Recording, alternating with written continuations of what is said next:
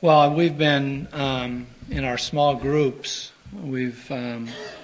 Our group on Wednesday nights, our group has been looking at a book by Martin Lloyd-Jones that's entitled Enjoying the Presence of God. And in that book, he takes a look at several Psalms. And this last week was one on Psalm 63, which dealt with adversity in the life of the Christian. And so I got to thinking about that this week as I was reading through that portion in that book. I started thinking about this area of trials and adversity and testing in the life of the believer in particular. But in general, it's something that affects everybody. Trials and tests and adversity. There's a verse in Psalm 11, it's verse 5, it says, "His eyelids test the sons of men. The Lord tests the righteous and the wicked." So all men are confronted with these tests, this adversity in their life. You know, we look in Matthew and the Sermon on the Mount there in chapter 5, verse 45, the Lord said that the Father causes the rain and the sun to come upon all men, the righteous and the unrighteous. So all men experience this blessings from God. But also all men are confronted with adversity, and you know that because you're confronted with it. You face it. Some adversity is greater than other adversities. Some adversity is physical adversity, physical trials that you're going through. Some in the body, those types of physical trials. I can testify that as you get older, those trials tend to increase. Physical trials of the body. I know somebody who says that, or has said many times, well, if we have our health, we have everything. So when difficult times would come up, that's what they would fall back on. Well, we have our health, we have everything. Well, I'm telling you that that's not going to be true in a few years, if it's not already true for you. Because your health will fail you. And so you're going to be confronted with this adversity, this trial. And Peter, in 1 Peter 4, he says, "Beloved, don't be surprised at the fiery ordeal among you, which comes upon you for your testing, as though some strange thing were happening to you."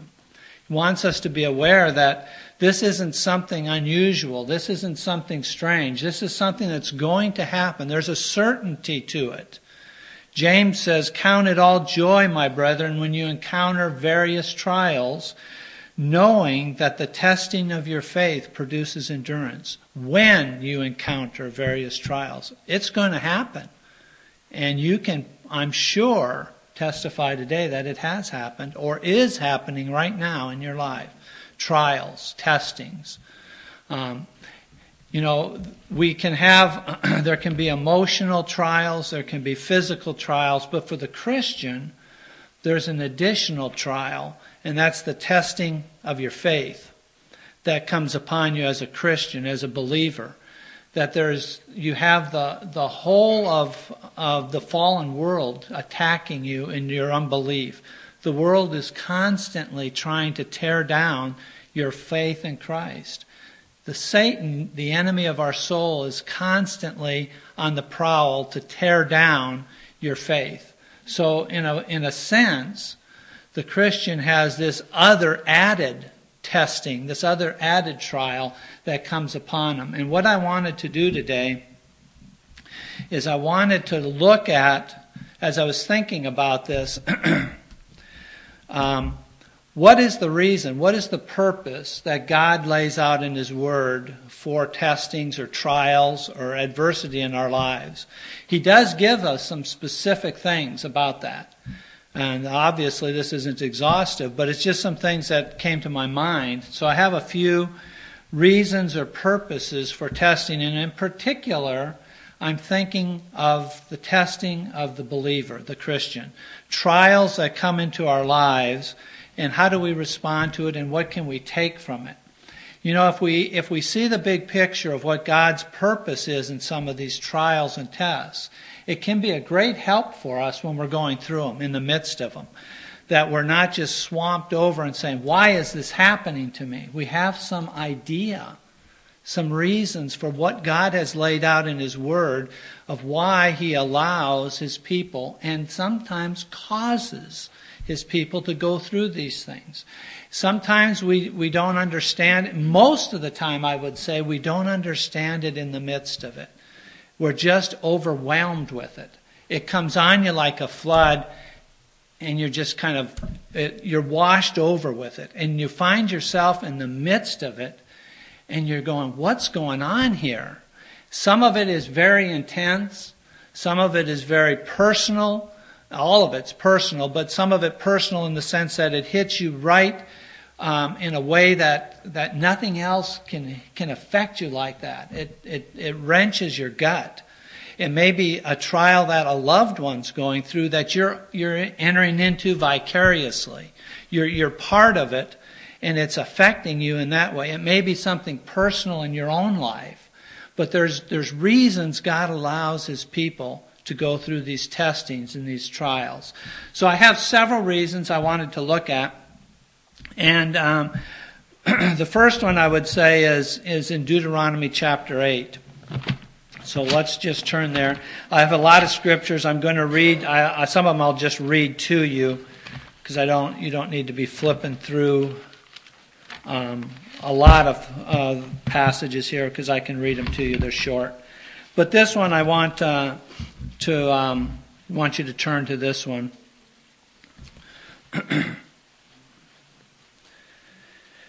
Let's start at verse 1 of chapter 8 of Deuteronomy.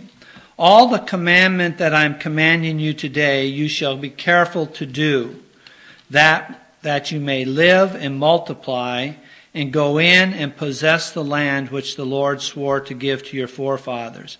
And you shall remember all the way which the Lord your God has led you in the wilderness these 40 years, that He might humble you, testing you, to know what was in your heart, whether you would keep His commandments or not.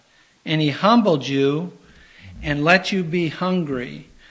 And He fed you manna which you did not know, nor did your fathers know, that He might make you understand that man does not live by bread alone, but man lives by everything that proceeds out of the mouth of the Lord. And then He goes on and He tells them that He gave them food when they were hungry. He gave them clothing that didn't wear out. Their feet didn't swell. He kind of enumerates some of the things that transpired in the wilderness there. And He says that this was a test. This was a test for them. And then he gets down to verse 11.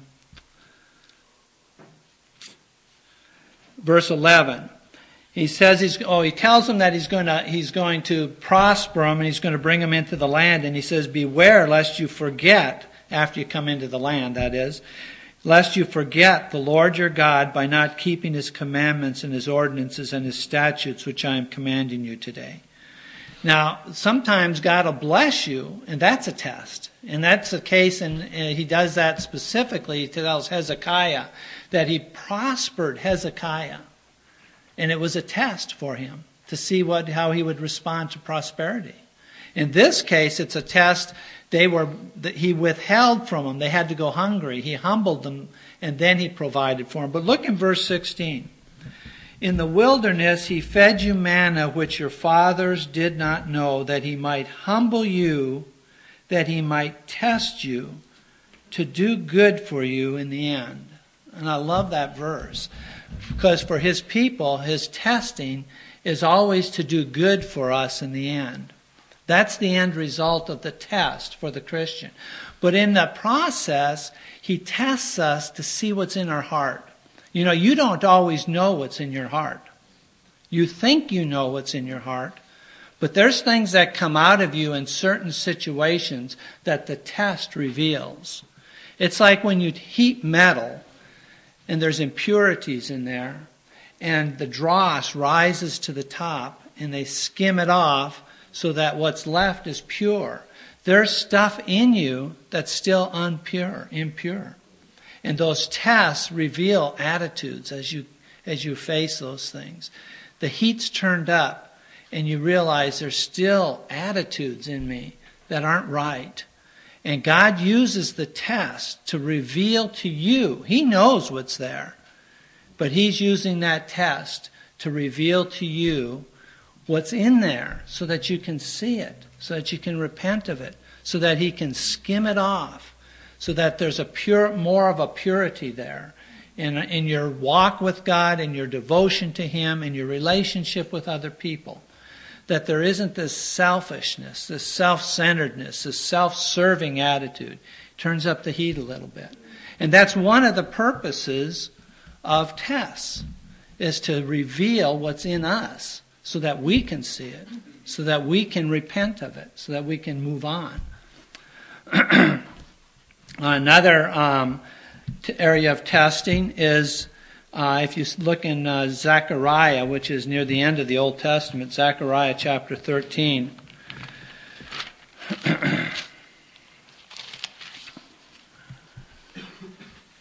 This is a prophecy of the Lord, but chapter 13 and verse 7 through 9.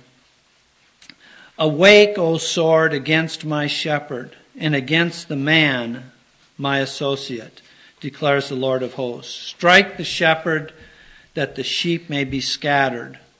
And I will turn my hand against the little ones, and it will come about in all the land, declares the Lord, that 2 parts in it will be cut off and perish, but the third part will be left in it.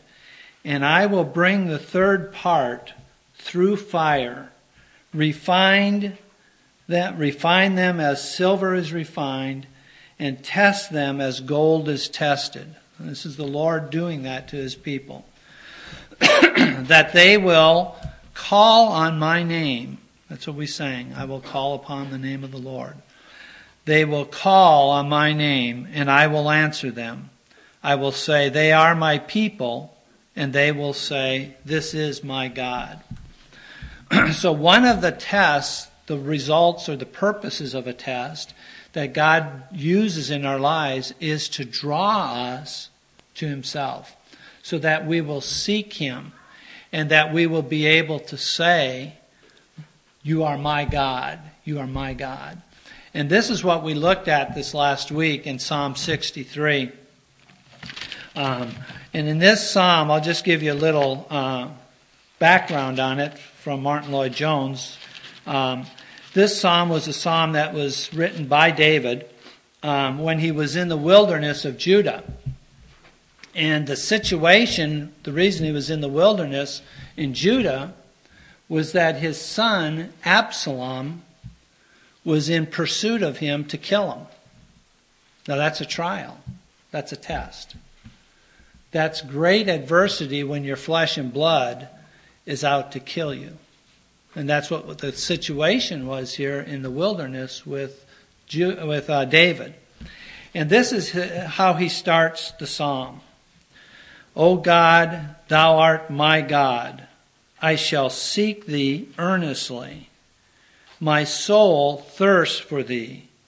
My flesh yearns for thee in a dry and weary land where there is no water. Thus I have beheld thee in the sanctuary to see thy power and thy glory. Because thy loving kindness is better than life, my lips will praise thee.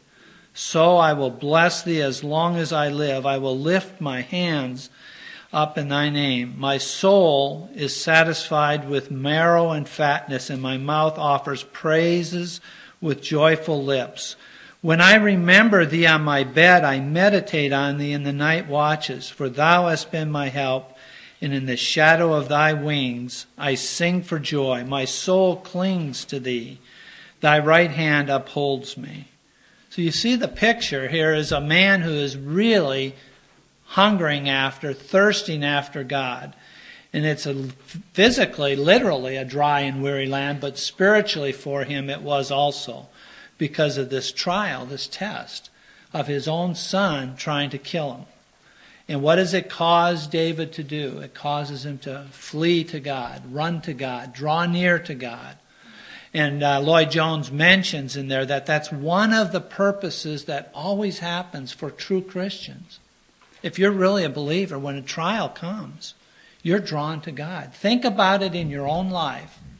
When you've really experienced trials, is it difficult for you, really difficult for you to pray about those things? You know, I have found personally that when there's a real trial, particularly in my life or in the life of someone I really love, it seems like it's much easier for me to get down and pray for that situation. It just, I want to pray. I want to draw near to God. He's the one that can help. And so adversity, trials, draw us to God. Another thing that you see in trials, and we saw it here in Deuteronomy chapter 8, was that God provides trials and brings trials into our life so that He can demonstrate to us His faithfulness. He wants to demonstrate to His people that He is faithful. And so He is faithful in those trials. And that's what it says there in Deuteronomy 8:16. To do them good. He brought the trial there to test them, to do them good in the end. That's what He wants to do. And you see that reflected in the children of Israel there in the wilderness. You see it reflected in Job, in his life. Think of Job's life where God had blessed Job, and then Satan comes. He allows Satan to come in and wreak havoc in Job's life. He takes all of his children are killed. His property is looted and destroyed. His physical body, he's afflicted with boils. And so he's under tremendous trial. And then to top it all off, he's got his friends who come to him and say, now the reason this is happening, buddy, is because you've sinned. And he knows he hasn't in that regard. These trials weren't brought there because of his sin. God allowed this testing to take place. And in the end, what happens to Job in the end, and even in the middle of it, Job says some things that he repents of at the end of Job. Sometimes when you're in the midst of the trial, you may say some things. You may do some things that you're going to regret later. And Job does that. And he repents of those things. But the trial is very intense. But in the end, and that's the key, in the end, what happens? Job, the Lord reveals Himself to Job, and Job repents, and the Lord turns around and does him good in the end. He blesses him abundantly in the end. Because God is not going to allow you to be tested beyond what you're able. As a believer, He's not going to allow that. And so He upholds us in the midst of the test.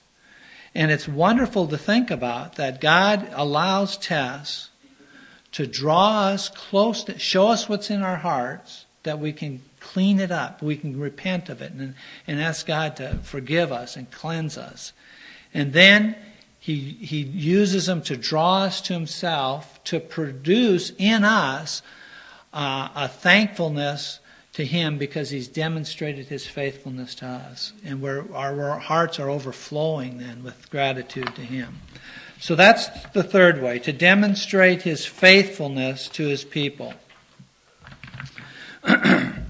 In 1 Peter chapter 1, I'm going to read this. This is a portion of Scripture that's about 6 verses I want to read to you. 1 Peter chapter 1 and verse 3. God is going to provide tests for us so that it's a proof that our faith is real. It's a testing of our faith to prove to us that it's real. It's not something superficial. Blessed be the God and the Father of our Lord Jesus Christ, who according to his great mercy has caused us to be born again to a living hope through the resurrection of Jesus Christ from the dead, to obtain an inheritance which is imperishable and undefiled and will not fade away, reserved in heaven for you, who are protected by the power of God through faith for a salvation ready to be revealed in the last time.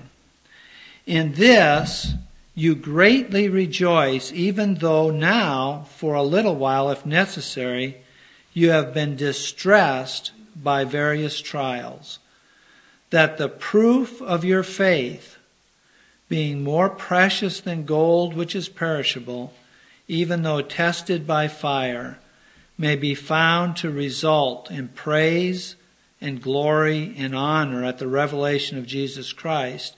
And though you have not seen him, you love him. And though you do not see him now, you believe in him. You greatly rejoice with joy inexpressible and full of glory, obtaining as the outcome of your faith the salvation of your souls. So he says that our faith is tested like you would test gold, but gold is perishable and the faith isn't. That's a lasting thing. It's interesting what Matthew Henry says about this section of Scripture. He says that Christ prays for Peter, this apostle, that his faith may not fail. And remember when Christ did that? It was in Luke 22. He prayed that his faith wouldn't fail, and that when he turned to strengthen the brethren, but he prays that his faith wouldn't fail. That his faith might not fail. If that be supported, Matthew Henry says, all the rest will stand firm. The faith of good people is tried, that they themselves may have comfort of it, God the glory of it, and others the benefit of it. And then he goes on to say the trial of faith is much more precious than the trial of gold. In both, there is a purification, which we talked about, a separation of the dross, and a discovery of the soundness and the goodness in the things. So it's interesting, as you remove that dross, you see the substance, the purity, the soundness, he says, of the thing. Gold does not increase and multiply by trial in the fire. It grows rather less. In other words, you take on away the gold, you're skimming off the dross, and what's left is less. He says that's not so with faith. But faith is established and improved and multiplied by the oppositions and the afflictions that it meets with God. Gold must perish at last. Gold that perishes, it says. But faith never will. And then he ends it by saying, the Lord has prayed, I pray thee that your faith fail not. So here you have gold. It uses the analogy of gold, but it breaks down because gold decreases in its substance as you purify it. Faith increases in its substance as it's purified. It gets stronger, it gets better, it gets more. There's more of it. It's purer, and it increases. So it's really a kind of a neat analogy and comparison between faith and gold. But it's that purification process. And one of the purposes that God allows tests and trials and adversity to come into our life is to demonstrate to us that the faith is real. It's not superficial. It's something that's going to stand the test. You see, if it's superficial faith, it's not going to stand the test. It's going to fall. Whatever you're trusting in, what are you trusting in? See, it's not going to last. And if you're a believer, and you can be a believer and begin to rely on certain other things in your mind about how you're going to finagle this and work this out, and you begin looking at other things. If you're a believer, what God does is He just kicks those props out from under you. And you're cast upon Him. And you fall into His arms, and you realize that He can hold you.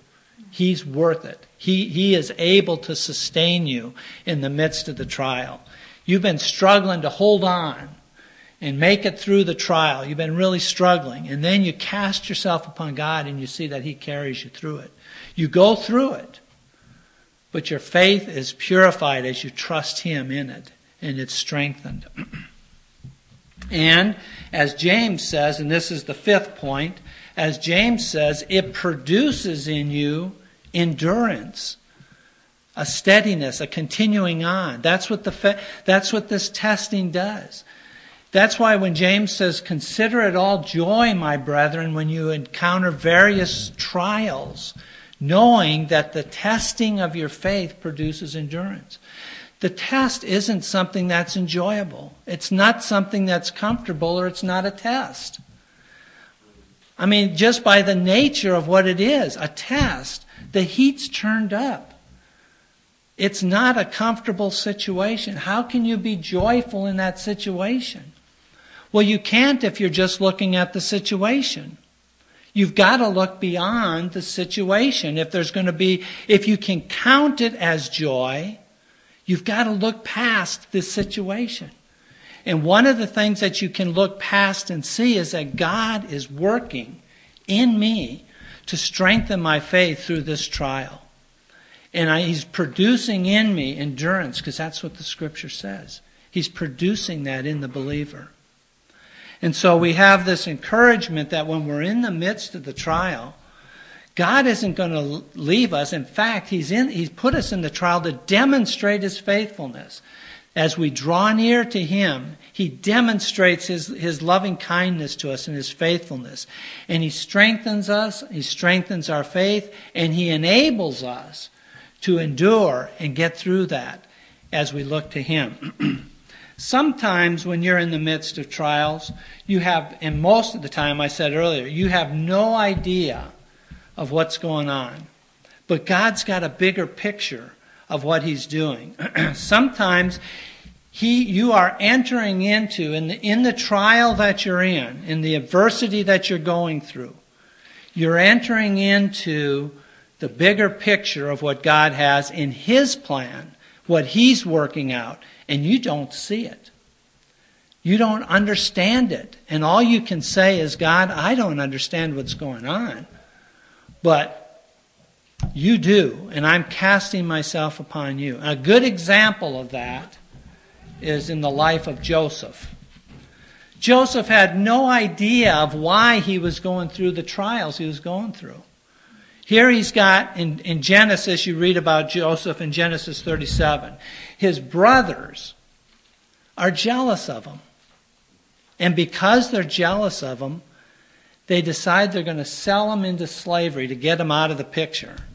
And then they're going to lie to their father and say he was killed. And they fabricate this lie about Joseph being killed, when in fact they sold him into slavery into Egypt. He gets into slavery in Egypt, and he finds favor. God's hand is still upon him. And he finds favor with God, and he finds favor with Potiphar. He's sold to Potiphar. And he faithfully goes about doing what he's supposed to do as Potiphar's servant. And lo and behold, Potiphar's household begins to prosper. And then Potiphar's wife begins to bring a false accusation against Joseph because she was angry with him. And so she brings this false accusation against Joseph, and Potiphar has him put in prison. Another trial. So here he is, doing what's right, resisting the temptation, and doing what's right, honoring Potiphar, not willing to enter into that relationship with his wife. She's trying to seduce him, and he refuses to do that.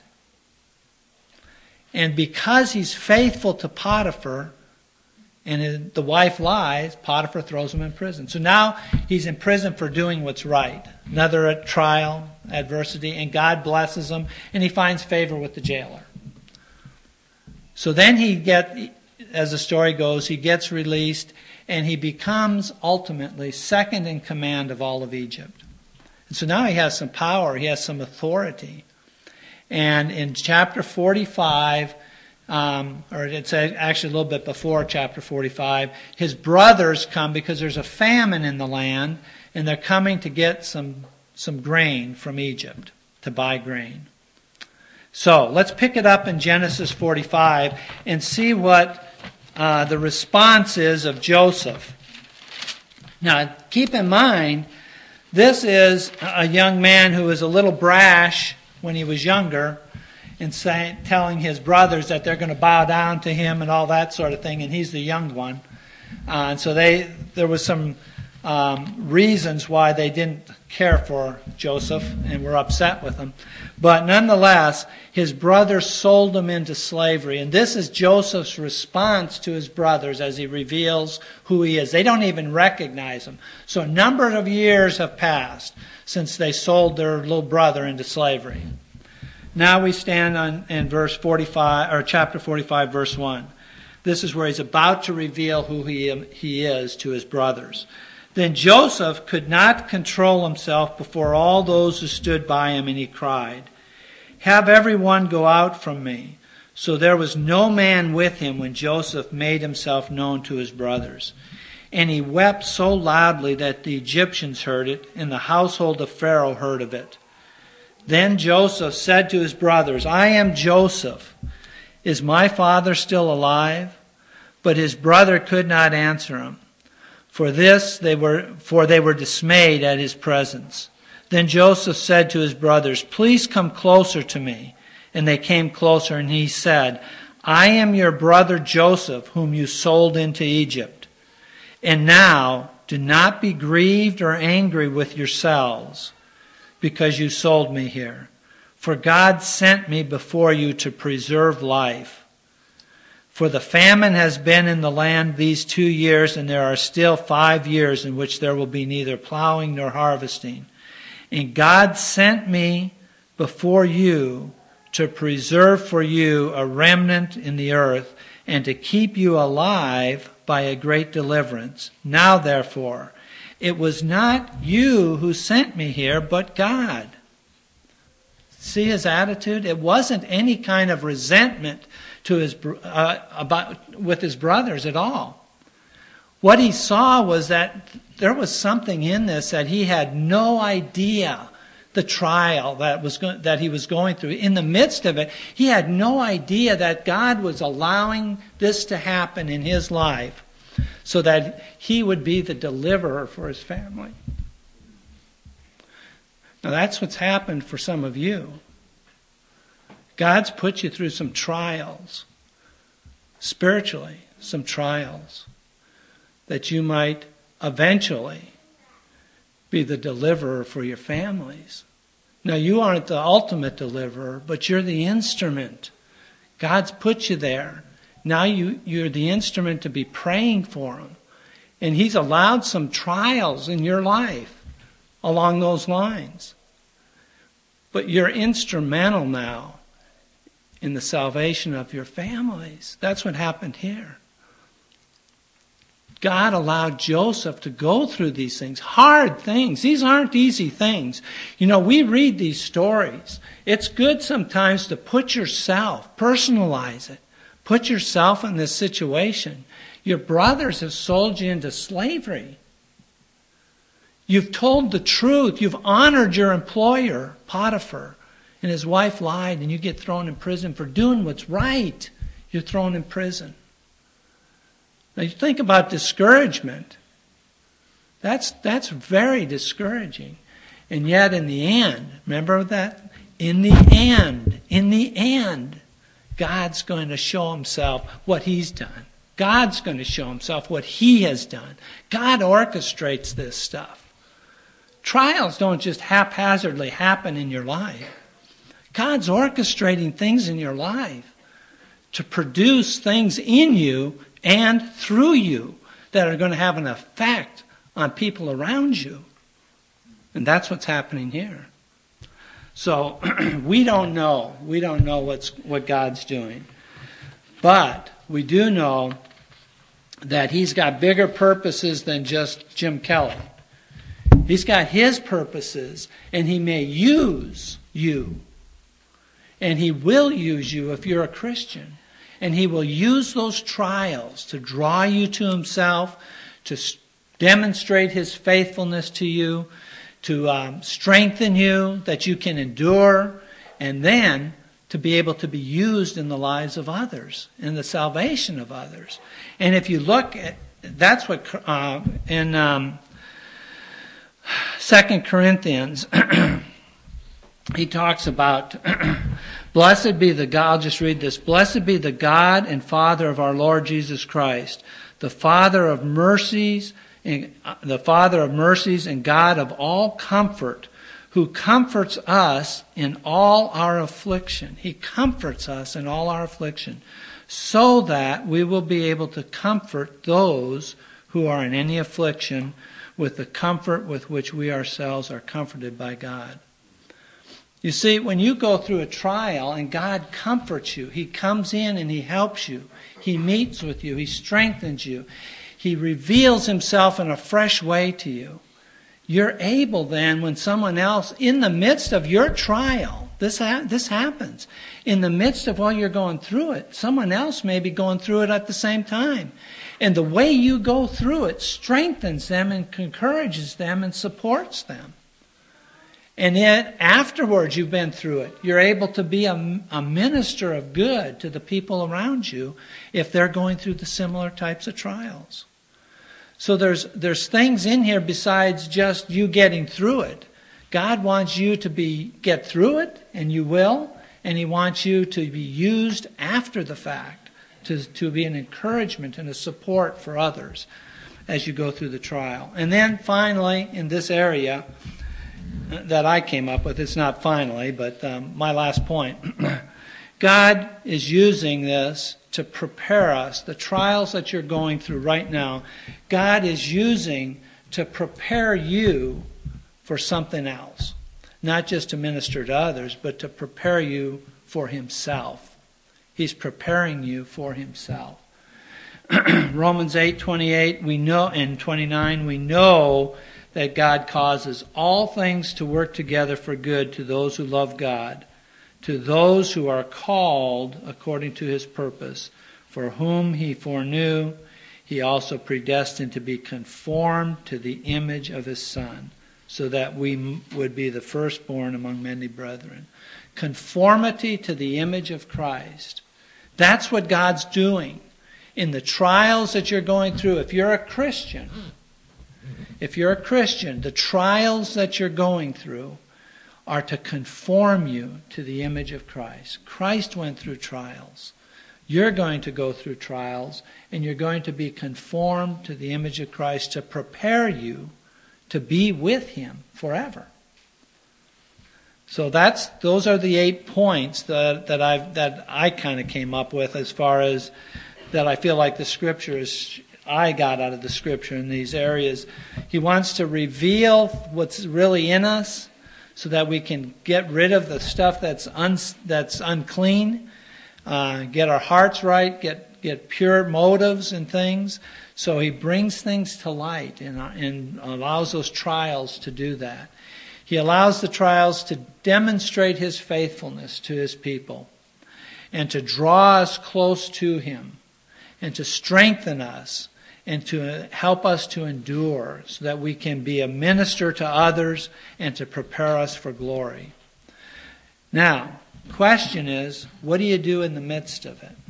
And this is short. I'm not going to belabor this, but what do you do when you're in the midst of it? And there's one section in particular in the Scripture that's really a great, great resource, I think, when you're in the midst of a trial. And it's the prayer of Jehoshaphat in 2 Chronicles chapter 20. And I want to read portions of it. I don't want to read the whole prayer because it is quite lengthy. But I would encourage you to read the prayer of Jehoshaphat in 2 Chronicles. But let's just turn there, and I just want to close with this one encouragement to you. How should you respond when you're in the midst of these trials that are assaulting you and you find yourself overwhelmed and you sometimes find yourself paralyzed? And what do I do? Let's start in verse 1. And I'm going to jump around a little bit because it really goes all the way over to probably 24, but we're not going to read it all. Now it came about after this that the sons of Moab and the sons of Ammon, together with some of the Mennonites, came to make war against Jehoshaphat. Then some came and reported to Jehoshaphat, saying, "A great multitude is coming against you from beyond the sea, out of Syria, and behold, they are in Hazazon Tamar, that is En-gad." And Jehoshaphat was afraid and turned his attention to seek the Lord, and proclaimed a fast throughout all Judah. So Judah gathered together to seek help from the Lord. They even came from all the cities of Judah to seek the Lord. And then Jehoshaphat kind of puts out his petition that these other areas, these other kings are coming to attack him. And they begin to seek God. And he brings up in his prayer that how powerful God is, that he's able. He brings to his memory God. That's who he brings. He doesn't dwell on the men, the armies that are coming against him. He mentions them, but that's not where he's dwelling. He reminds himself of the powerfulness of God and reminds God of his past mercies that he's demonstrated to him. And then you get down in verse 12. O our God, wilt thou not judge them? For we are powerless before this great multitude who are coming against us, nor do we know what to do. But our eyes are on thee. And all Judah was standing before the Lord with their infants, their wives, and their children. Then in the midst of the assembly, the Spirit of the Lord came upon Jahaziel, the son of Zechariah, the son of Benaiah, the son of Jael, the son of Mattani, and the Levite of the sons of Asaph. And he said, "Listen, all Judah, the inhabitants of Jerusalem, and King Jehoshaphat, thus says the Lord to you, do not fear or be dismayed because of this great multitude, for the battle is not yours, but the Lord's." And then he goes on and they describe how the enemies are defeated. But I just want to emphasize this. We can't get our eyes in the midst of the trial on the trial itself. We have to get our eyes past the trial itself and on the God who is above the trial and bigger than the trial. That's where our focus has to be. And there are times in trials in your life that are going to be overwhelming and you don't know what to do. And the adversary is going to be pressing in on you and you don't know what to do. And this is what he's saying here. We're powerless. I can't get myself out of this fix. I've tried to get myself out of some, but I can't get myself out of this fix. There's nothing I can do. I'm powerless before this great multitude. And I don't know what to do, but my eyes are on you. And see, that's really the issue. Where are your eyes? Where are your eyes? In the midst of the trial, where are your eyes? They need, if you're going to get help in the midst of the trial, your eyes have to be fixed on Christ. They have to be looking to Christ.